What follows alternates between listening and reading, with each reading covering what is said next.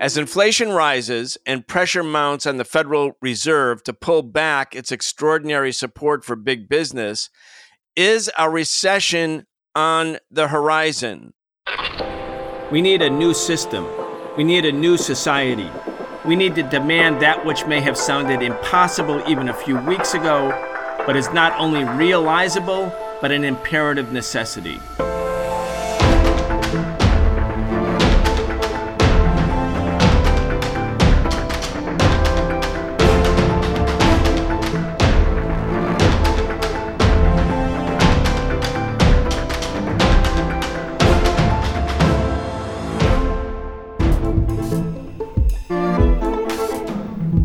We are excited to have Professor Richard Wolff join us again for our regular weekly segment where we talk about the biggest stories related to the economy, the state of the working class, the crimes of big business.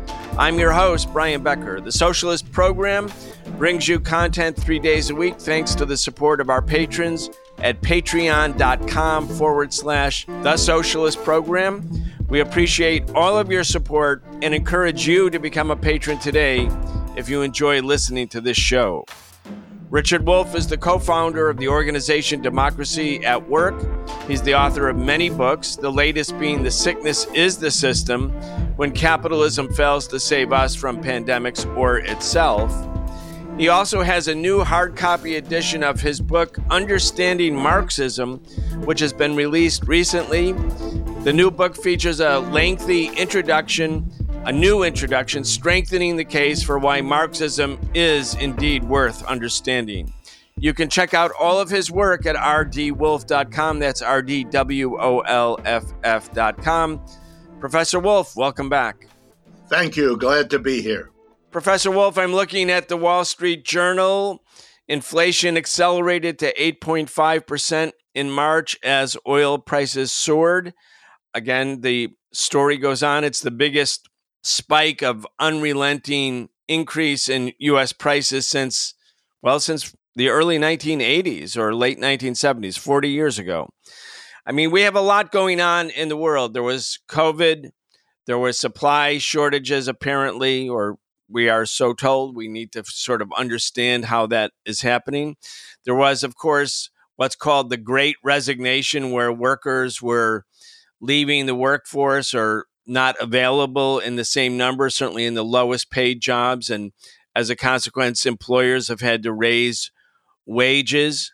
We have, of course, the introduction or infusion into the economy of huge amounts, hundreds of billions every month from the Federal Reserve of liquidity, of cash, basically to the banks. That's called quantitative easing.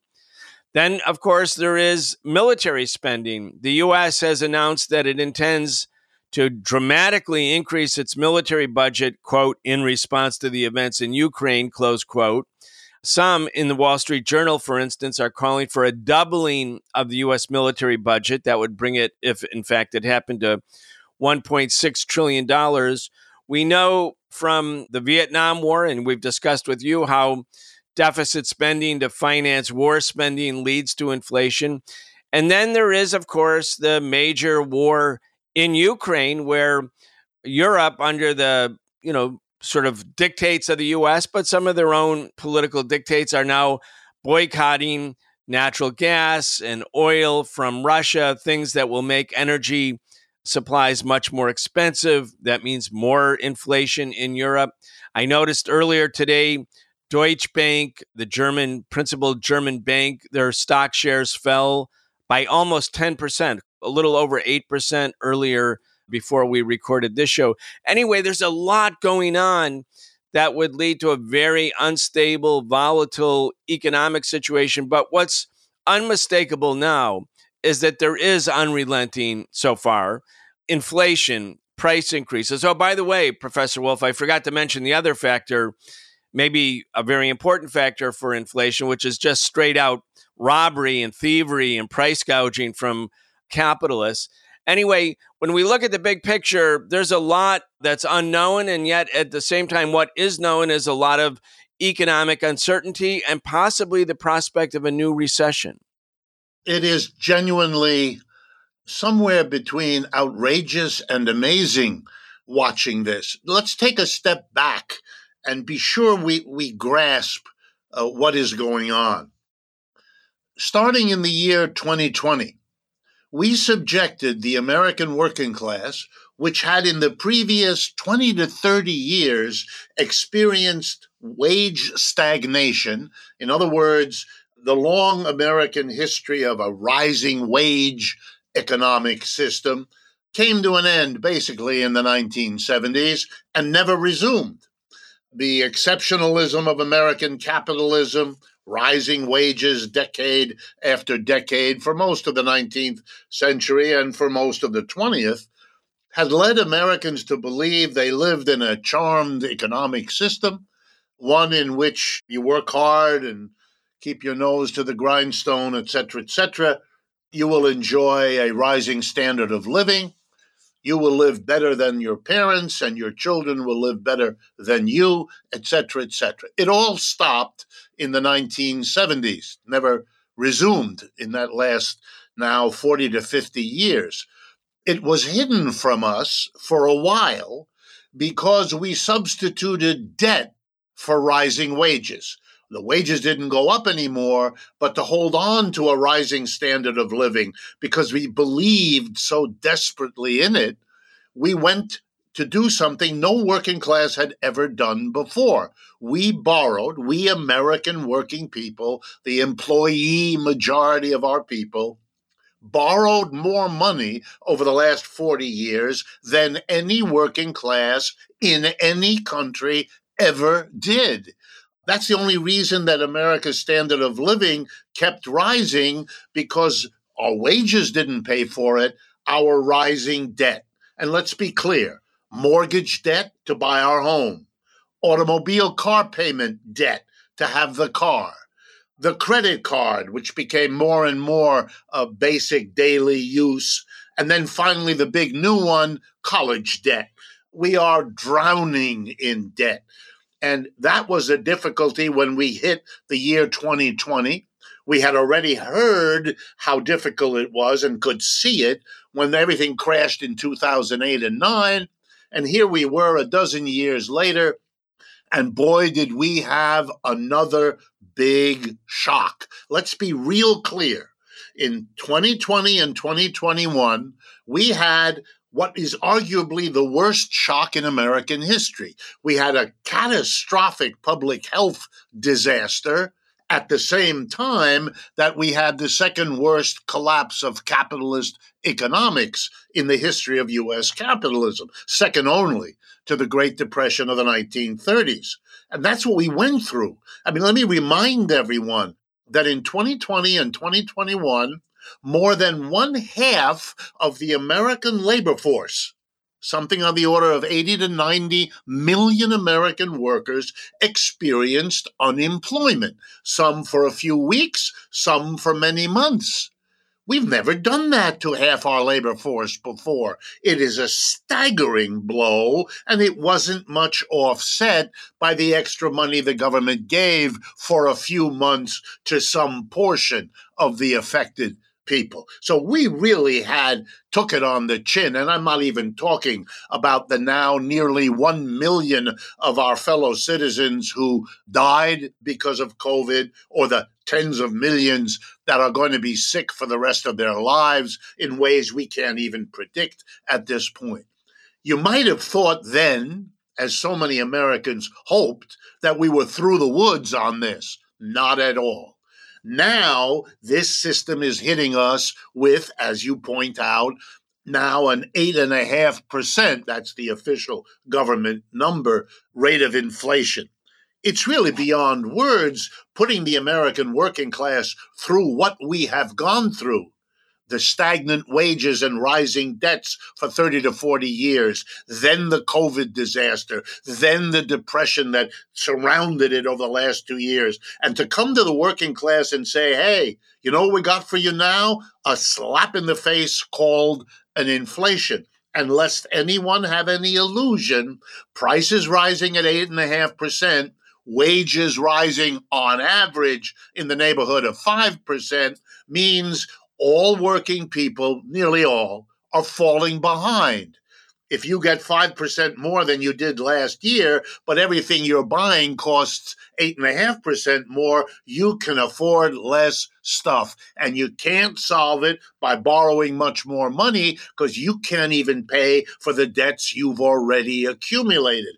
This is an economy getting really spinning out of control. And that has a lot to do with the bitterness of our politics, with the divisions in the country, with the desperate hunt of affected people for a scapegoat to blame, whether it's Mr. Putin in Russia or immigrants coming from the southern border or whatever else you choose to vent your upset on. And now the final chapter. The economy is in such bad shape that not only have we had to stop raising our workers' wages for 30 years, and not only have we allowed that to happen and the rich keep getting richer, but now we're going to deal with our failure to cope, expressed in an inflation, by trying to slow the inflation by having the Federal Reserve raise interest rates, which all advisors of the Fed are telling it to do, and which has been promised now by Mr. Powell, the head of the Fed, and by the Biden administration. And you know what that means? If they raise interest rates sharply in May, as is the plan now, it'll make housing more unaffordable, cars more unaffordable, the burden of your credit card debt will rise, college students will be confronted with all kinds. I mean, it's beyond words. You cannot, in my humble opinion as a historian, you cannot savage your own working class this way for so long and then be surprised that the system begins to disintegrate.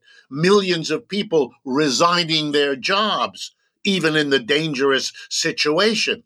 Millions of workers unionizing all over the country, strikes exploding everywhere. Crazy politics as people are desperately looking for something to hold on to hope. And just to finish it off, there's the most respected survey of consumer sentiment in the United States is conducted continuously at the University of Michigan. It's called Consumer Survey. It's been going on since the 1940s, so almost a century. Their latest polling of a random collection of Americans gives you the answer.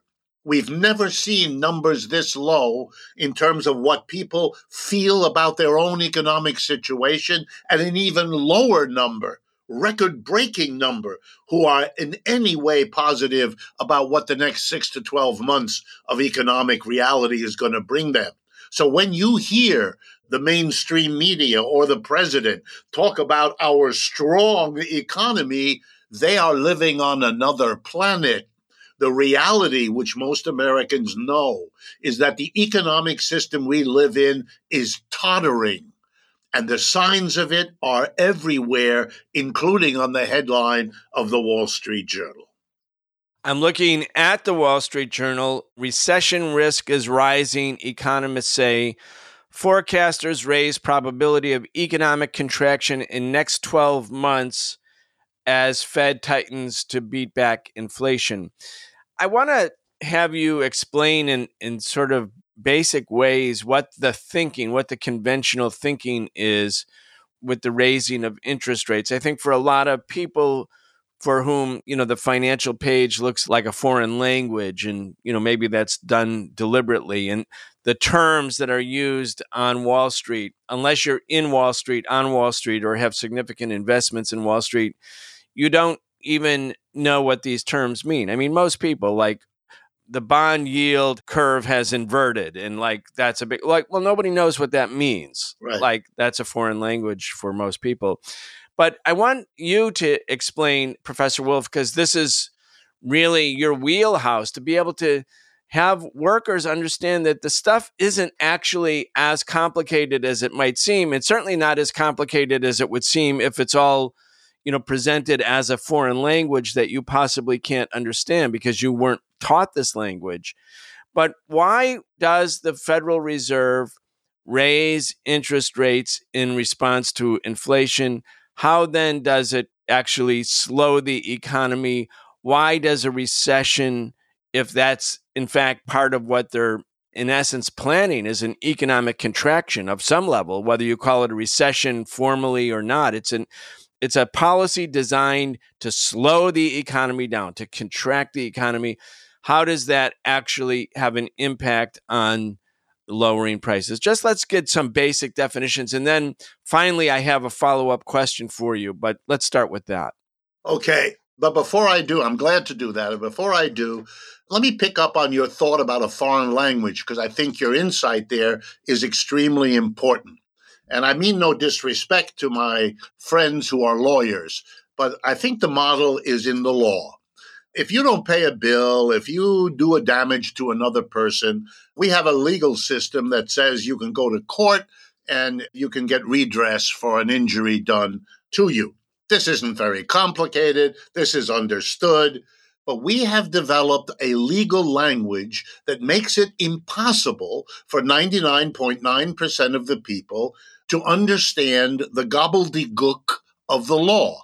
The law, if you take up a law book, is a foreign language. And we have that for one simple reason. There wouldn't be a job for lawyers otherwise. In other words, if you're injured, you go to court, you have to hire a lawyer. You know why? Because the lawyer will translate back for you what the simple idea is behind the law. But because you've never learned the specialized language, the lawyer can charge you to translate back to its basic simplicity what was never complicated in the first place, but was disguised in language.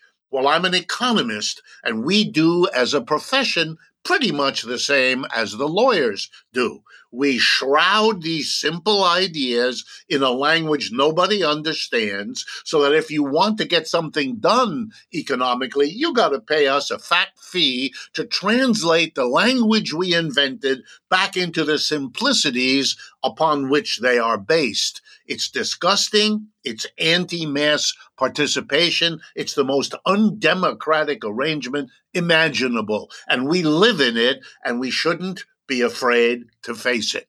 So now let me do the job of translating it back. Here we go. The Federal Reserve is our central bank. It has a mandate. It has a job to do. Here's its job.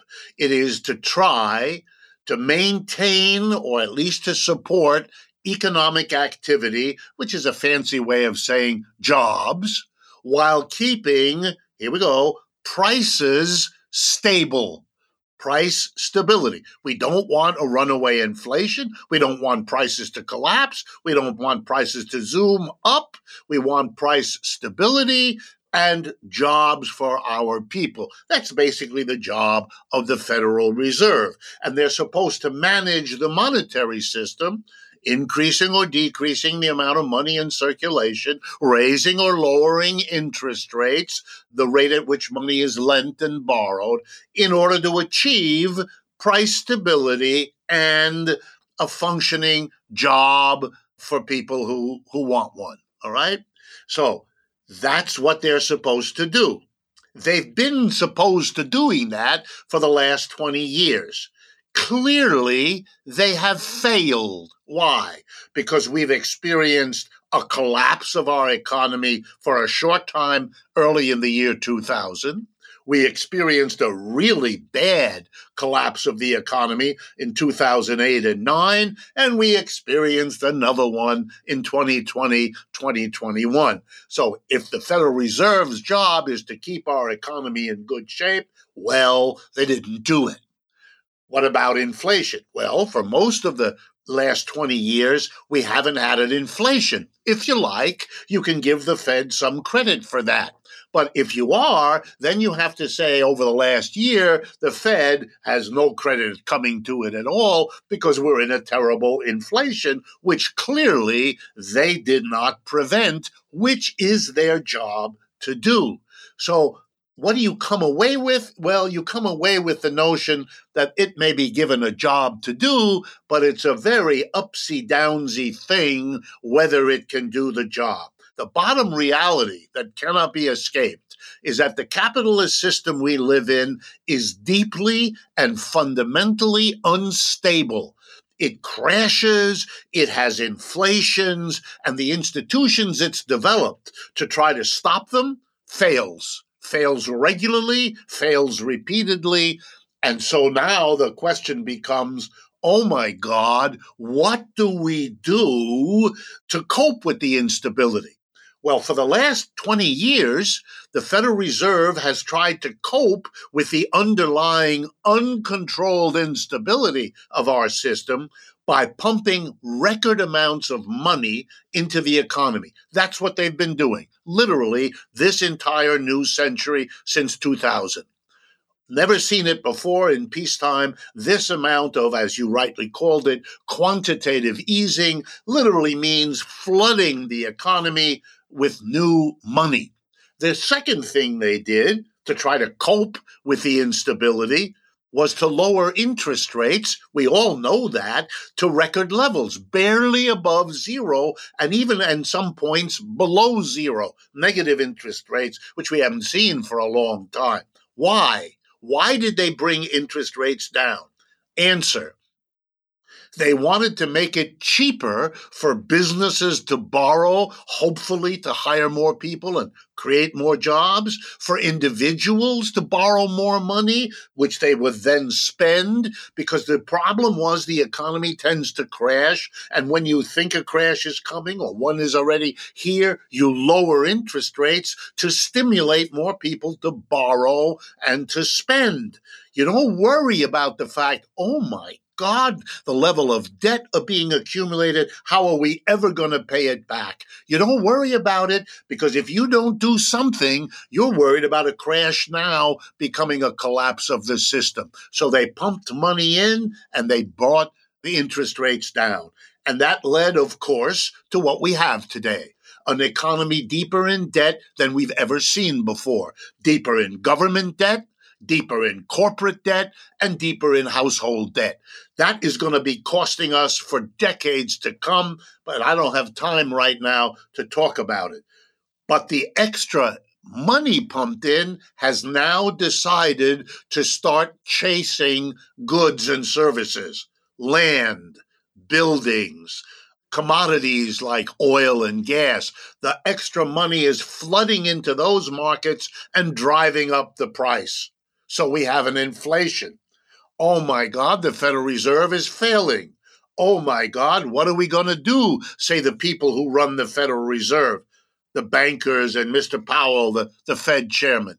Well, we're going to pull money out of the economy. That's what we're going to do. We're going to have less money so people won't be able to spend what they used to be able to spend because they won't have the money. And one of the ways we do that is we raise interest rates. That will mean people will be less likely to borrow. They'll put off buying that car because they can't afford the payments, which are so high because of the interest rates. Likewise, people will stop buying land and housing and buildings because the mortgage rate just went over 5%, and that's much more than it was a few months ago. So we're going to kind of shut the economy down, because if interest rates are high, people will borrow less.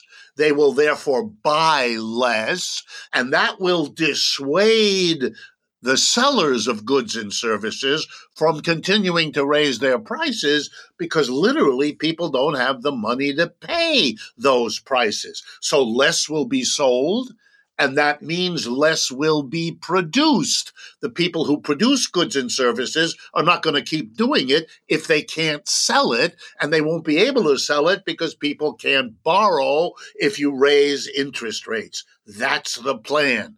What do they not worry about? Well, if you can't sell as much as before and you can't produce as much as before, that means large numbers of people are going to lose their jobs producing stuff, selling stuff. As less of it is produced and sold, less people will have jobs producing and selling. So we're capping off the abuse of our working class over 30 years of stagnant wages and then 2 years of COVID plus crash, and then an inflation by hitting them again, only this time with that recession that's being predicted as the result of raising interest rates. It is awful.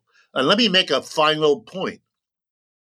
Are there other ways to stop an inflation if that's what's on the agenda? And the answer is, of course there is. Many societies, particularly capitalist ones, have had inflations. This is not a new phenomenon. The instability of capitalism is baked in. So here I'm going to give you an example. I'm going to pick it from American history. And just to make it even sexier, I'm going to give you the example of what was done the last time we had a bad inflation by a sitting Republican president. Name, Richard Nixon. Date, August 1971. Mr. Nixon goes on American radio and television and makes the following announcement. We have a terrible inflation. It's very, very bad. It's particularly bad for people who don't have a lot of money because they're the ones least able to afford the rising prices. Rich people don't have to worry. It's the rest of us that do. And I'm not going to sit by and let that happen. It's unfair. It's unjust. It's terrible. It has to stop right away. So here's what I'm doing, said the conservative Republican president. I'm declaring a wage price freeze. As of tomorrow morning, if you are a business producing something, selling something, I don't care what you do, you can't raise the price anymore. That's over. And if you dare to raise the price, I'm telling you, as President of the United States, I will arrest you and you will go to jail. Guess what? Within 24 hours, this inflation stopped. Could that be done? Absolutely. I used an example of when it was done in this country just to prevent anyone from suggesting that even though nobody is discussing it now, that doesn't mean it's a real option. And for the working class, guess what? We, by freezing the prices, might be doing something to correct the inequality in this country, because this is the truth of economics. A tiny minority sets prices in this country. When you hear that there's an inflation, never forget that the tiny minority of people who are employers are the ones who determine the price. Employees don't have that right. Employees don't set the prices of whatever it is they help to produce. The employer does that. And the employers in America, that's 1, maybe 1.5% of our people. The vast majority have to pay the price, but a tiny minority set it. So when you're dealing with an inflation, you're dealing with what a tiny minority decides to do with the prices. And if you ask the question, why does the tiny minority of employers raise the prices? I'm going to give you the answer that may surprise you. They do it to protect or to increase their profits, because that's why they do everything. That's what they're in business for, to make money, to make a profit. They do well with profits, their career is in good shape. They don't, their career is in bad shape. That's what they're there for. So the honest answer to why we have an inflation is because that's become the profitable strategy. And if we take away the benefits of a rising profit from raising prices, we could stop the inflation. And if we allowed wages to continue a slow ascent, we would be doing something to correct the imbalance of the last 30 to 40 years, which favored the profits at the expense of the wages. And we're long overdue for political leaders that would do that with us. Professor Wolff, I had another question, but actually, and I thank you so much for that answer, which I think is extremely helpful and useful for our audience. The sort of one dissecting or explaining how the mystique with language, either in law or in economics, is actually unnecessary. It can be done away with. We can have a system. We need to have a system, if it has any sort of semblance to democracy, a system where the people who are most directly affected, either in law or the economy, actually have the tools to be able to enter and be their own agents in a way. In other words, to be advocates for themselves, which means to get rid of this kind of language. I want to thank you for that. We've run out of time, and I also want to thank you for explaining how the system, the Federal Reserve, actually works and how the increase in interest rates is really just another form of class war against working class and poor people, not against rich people, and that there's alternatives. So I want to thank you for that. I ran out of time today because I want to ask you next time, perhaps, about another story regarding, also related to inflation. Here it is, and then you don't have to comment. We'll do it next time. Bank deposits could drop for the first time since World War II. That sounds pretty dire, right? That the banks have less money, less deposits than they have since World War II. The first time it's dropped anyway. It's not lower than it was at the end of World War II.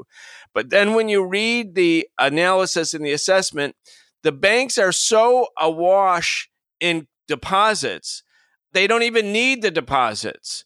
These are deposits they don't really need, said Barclays analyst Jason Goldberg. Jamie Dimon wrote in his annual shareholder letter last week, a decline isn't going to hurt the banks. The flood of deposits has become a headache, as it had for big banks nearing regulatory limits on their capital.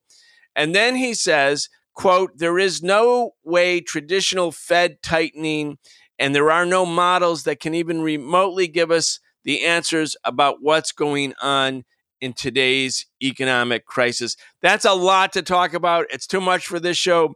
Professor Wolff, I hope that you would be able to sort of address that next week if possible. Absolutely. That's what I'm here for, hopefully to deal with these kinds of issues and questions. So bring them on. Richard Wolff is the co-founder of the organization Democracy at Work, the author of many books, the latest being The Sickness is the System, When Capitalism Fails to Save Us from Pandemics or Itself. There's a new hard copy edition of Professor Wolff's book, Understanding Marxism. It's out.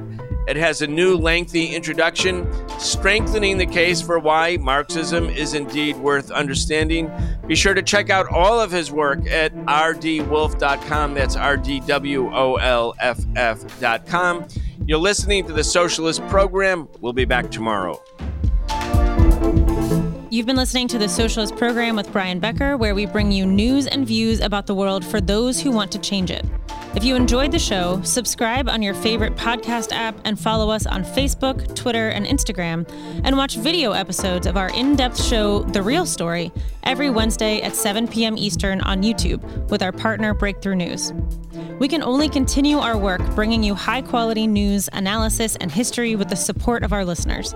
Connect with us and become a patron at patreon.com/The Socialist Program and receive an invitation to participate in an exclusive monthly seminar with Brian Becker.